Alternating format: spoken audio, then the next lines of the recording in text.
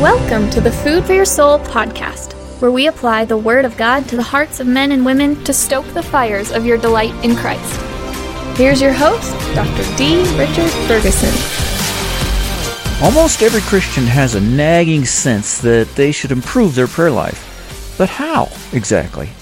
Today we'll cover some very practical steps that you can take not only to draw nearer to God in prayer, but also to get a lot more of your prayers answered.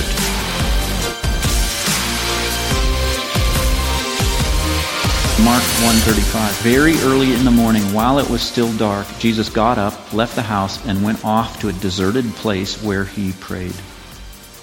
This is what Jesus did. And that wasn't an unusual circumstance. He routinely did that. Luke 5:16. Jesus often withdrew to lonely, deserted places and prayed. When he lived on earth, Jesus set an example that we might follow in his steps, right? This is for our example. And personal, private prayer was so important to Jesus that he did this. He got up out of bed before the sun came up, and he left the house and he walked somewhere. He traveled somewhere so that he could be uninterrupted, alone with the Father. Somewhere out in the desert. You don't do that if you're just going to go pray for 5-10 minutes, right?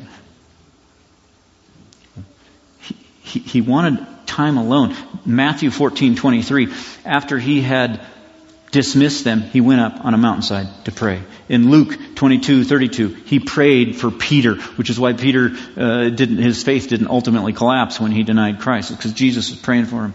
In Matthew 11:25, he praised God for how he reveals things. In John 11, he thanked God for hearing his prayers. In Luke 6:12, says one of those days Jesus went out to the mountainside to pray, and he spent the night praying to God. Jesus was a man of prayer. In John 12:27, he was deeply troubled, and he just poured out his troubled heart to the Father. In John 17, he prayed a long prayer.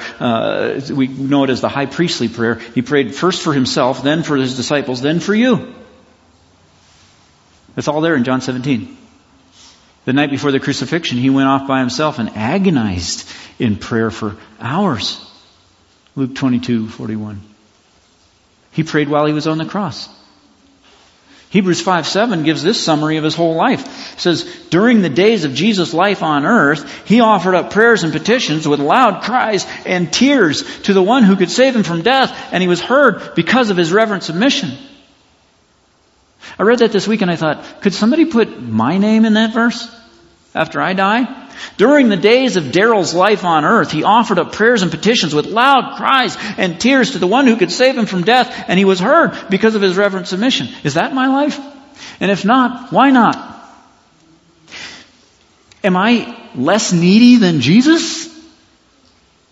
Am I so self-sufficient that I don't need as much help from the Father as Jesus needed?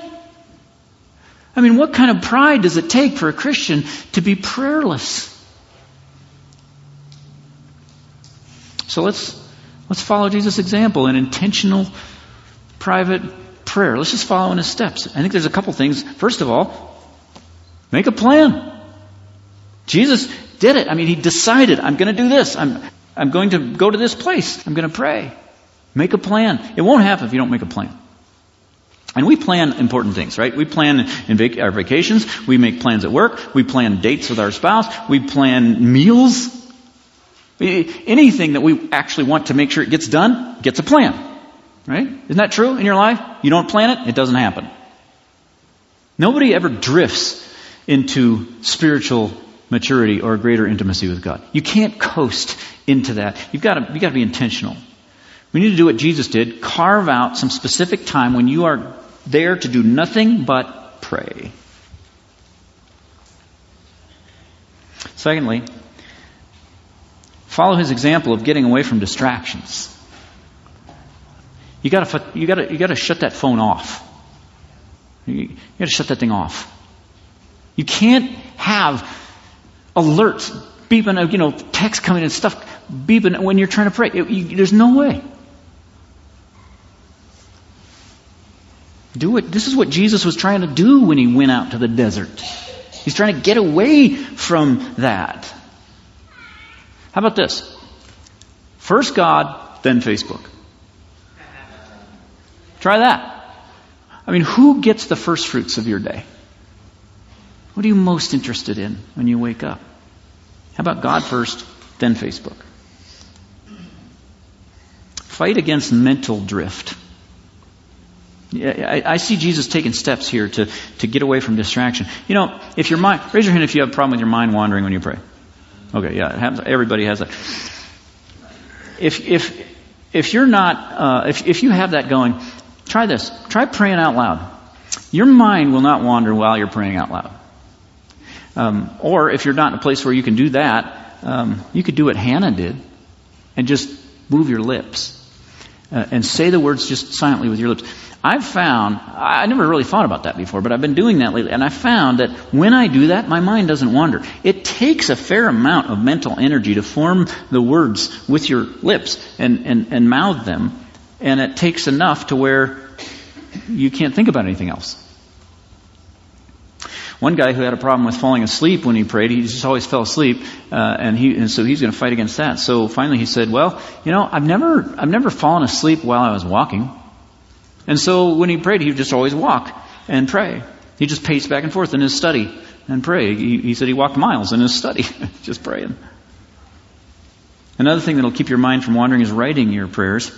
And I'll tell you, I've found that not only does that keep my mind focused, but it forces me to a much deeper level of contemplation of what I'm praying.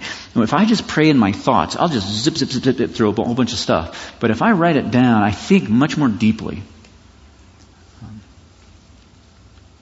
And I love did you catch that last sentence in Hebrews 5:7? Jesus' prayers were heard. Why? Because of his what? His reverent submission. Does that strike you as a little surprising? You would think his prayers, Jesus' prayers, would be heard automatically just because he's the Son of God. But it says, no, it's because of his reverent submission, and that's great news for us, because if it was because of who he was, then that would we'd be out of luck, right? But this is something we can imitate. If we have that same attitude of reverence, our prayers will be heard. And I think that's the implication that James is giving us here in 5:13. He's not telling us to pray in times of trouble just so that our mouth has something to do. The implication is that if we cry out to God in prayer, he'll respond. He'll answer those prayers. And I'll say a lot more about this when we get down to verse 16, where James starts talking about the power of prayer to change outcomes. But for now, let me just say this. God answers prayer. If there's one thing that's crystal clear in Scripture, God answers prayer. If you go to him in times of trouble, he will comfort you. If you need something to accomplish his will, he'll give you that thing. Whatever you need to accomplish his will, he promised. He'll give it to you. If you're in danger, you look to him for protection, he'll protect you. And it might not be the way you expect. Sometimes we're perplexed about prayers that go unanswered, and we say, like, well, wait a minute, prayer doesn't work because I prayed for this and that didn't. But if we're honest, isn't it true that the vast majority of the prayers that go unanswered because they go unprayed? James 4:2, you don't have because you don't ask God. Only God knows how many blessings we've left on the table just because we didn't ask. We could have had it. We just didn't ask. It's like the line from the old hymn, oh, the peace we often forfeit. Oh, what needless pain we bear. Needless. All because we do not carry everything to God in prayer. Have we trials and temptations? Is there trouble everywhere? We should never be discouraged. Take it to the Lord in prayer. Can we find a friend so faithful who will all our sorrows bear? I mean, which one of your friends will carry every single one of your sorrows? Jesus knows our every weakness. Take it to the Lord in prayer. Let's commit to this. Let's do this. And it takes commitment.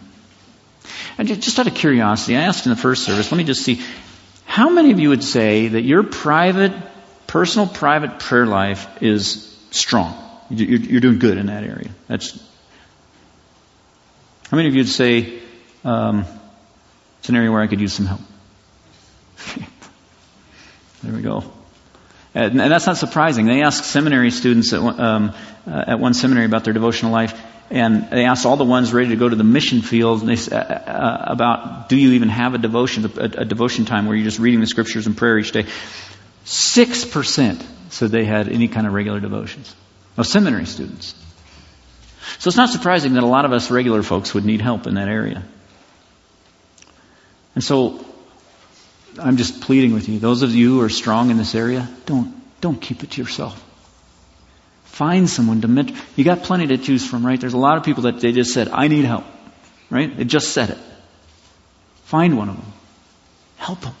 And if you're one that raised your hand and said, I need help, find a mentor or just a friend, someone else that needs help, and help each other. Sometimes people wonder how to do it. What's the best time of day? Should you do it in the morning? Should you do it at night? Scriptures, I would just say, how about both? We want to pray all through the day, pray without ceasing, but when it comes to those more focused, intentional times of prayer, I think Scripture points us to a beautiful rhythm of evening and morning prayer. Psalm 92:1 says, it is good to proclaim your love in the morning and your faithfulness at night. Can you see why? Why those two? Morning, love, mercy. I get up in the morning, I'm anticipating God's love. I'm asking for mercies. I'm looking ahead and say, God, I know you have great ideas in mind for today, and I'm praying about that. What's coming? And I'm asking for His love. Then at bedtime, I look back on the day and I acknowledge all that love that came, all those mercies that came my way. I see how He was faithful, and I proclaim His faithfulness at bedtime. And I think that same kind of rhythm, I think if we do one of those, most of us tend to do the first one and not the second one, right? We ask for a lot of mercies, but then we forget. We forget to look back and thank God for them, acknowledge that they came from Him. We need to remember at night. I think you can see that same rhythm of evening and morning prayers in Psalms 4 and 5. Psalm 4 is a bedtime psalm. Verse 4, when you are in your bed, search your hearts and be silent. Verse 8, I will lie down and sleep in peace, for you alone, O Lord, make me dwell in safety. So evening prayers, that's when you think about your safety in God. You want to calm your heart before God. You want to cast all your cares on Him and rest in Him and put your heart at ease. That's what you do at night. Psalm 5 is a morning psalm. And that's when you're praying, you get expectation. Verse 3, in the morning, O Lord, you hear my voice. In the morning, I lay my request before you, and I wait in eager expectation. Now I'm ready for the day, and I'm looking ahead, and this is a morning psalm. And so my first thing I want to do is I want to put my attention on God and consider His nature and His attributes. First thing in the morning, verse 7, but I, by your great mercy, will come into your house. In reverence, I will bow down towards your holy temple. I want to come into your presence first, God. That's how I want to start my day. And then now I want to start seeking guidance from you for this day. Verse 8, lead me, O Lord, in your righteousness. Make straight your way before me. Well, if something is broken in this church, this is how God wants it to be fixed. It's great that we're committed to prayer, corporate prayer. We're always praying in our prayer groups. We get corporate prayer today. We're do that every single Sunday. That's great. That's great. But let's not neglect private prayer. I just wonder how many times God will bring a person into a particular church because He wants to show that person a problem in that church so that the person will pray earnestly and bang on the doors of heaven until God grants whatever grace is needed to restore what's broken. I wonder how often God brings a person to a church for that purpose, and what happens instead is the person sees the problem and says, this church has a problem, and leave. Or they grumble about it, complain about it, and they start pointing it out to all their friends. See that problem? And they get everybody grumbling about it. Or they're on the lookout for people who are responsible for it. So they can pass some blame. And all the time God is saying, no, that's not why I revealed that problem to you. I brought you here and I opened your eyes to see that problem, not so that you could do that. It was so that you could pray and ask for grace, so that you could see me respond to that prayer and do mighty things. It's interesting to me that the solution doesn't begin here in James with the elders praying. That comes in the next verse. But it begins with each individual member of the church praying. Always remember, you are the church. Okay? When you think about the church, not they, it's you. It's you. And nothing the leadership could ever do will ever make this church what it wants to be, or what it ought to be, what God wants it to be, unless each one of you is running hard after God. We can do our best to stimulate your thirst to run after Him, to show you how to seek God's presence, to encourage you along the way, but the health of this church will never be any greater than the spiritual health of each member. And so the only way to improve the church in any meaningful way is for each one of us to draw near to Him in communion and fellowship. Could it be that God would have you leave a church because of the problems in that church? Yes, but not until after you've done everything Scripture calls you to do to bring grace into that problem and spent yourself in prayer. If everyone in this church were devoted to that,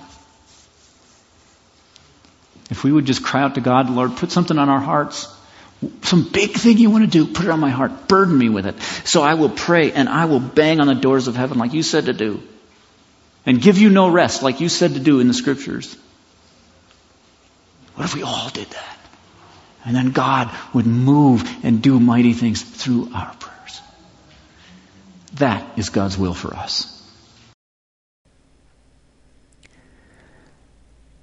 I applied that last point to problems you notice in the church because that's the context of James 5, the church. But the principle applies to any problems you notice anywhere. Whenever you see anything wrong in the government, at work, in your home, wherever God opens your eyes to see something that isn't as it should be, ask yourself, did God let me see this so that I would complain about it or pray about it? Praying about problems that you notice can be a continuation of the application from yesterday, turning all the little moments throughout your day into prayers.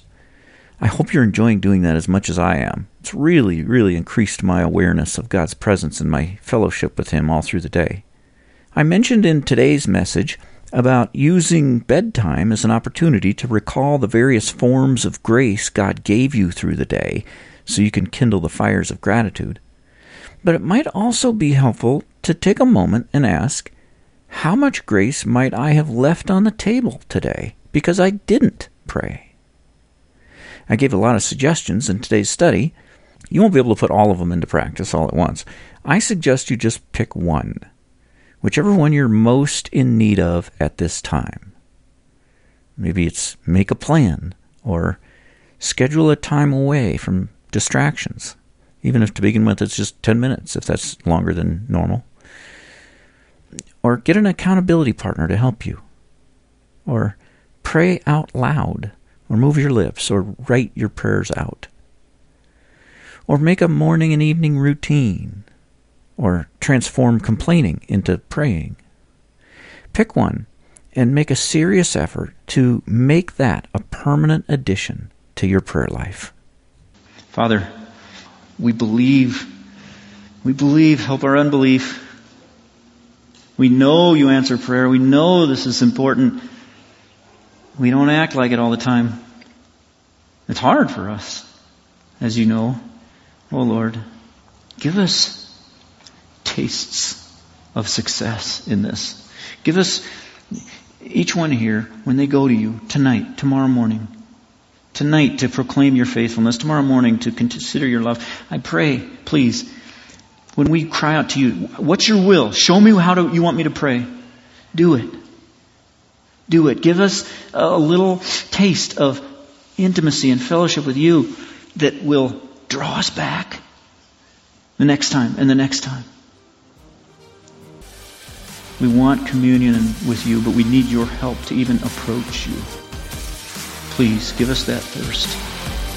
We ask it in the name of the Lord Jesus Christ. Thank you for listening. If you found today's episode edifying, why not share it with a friend?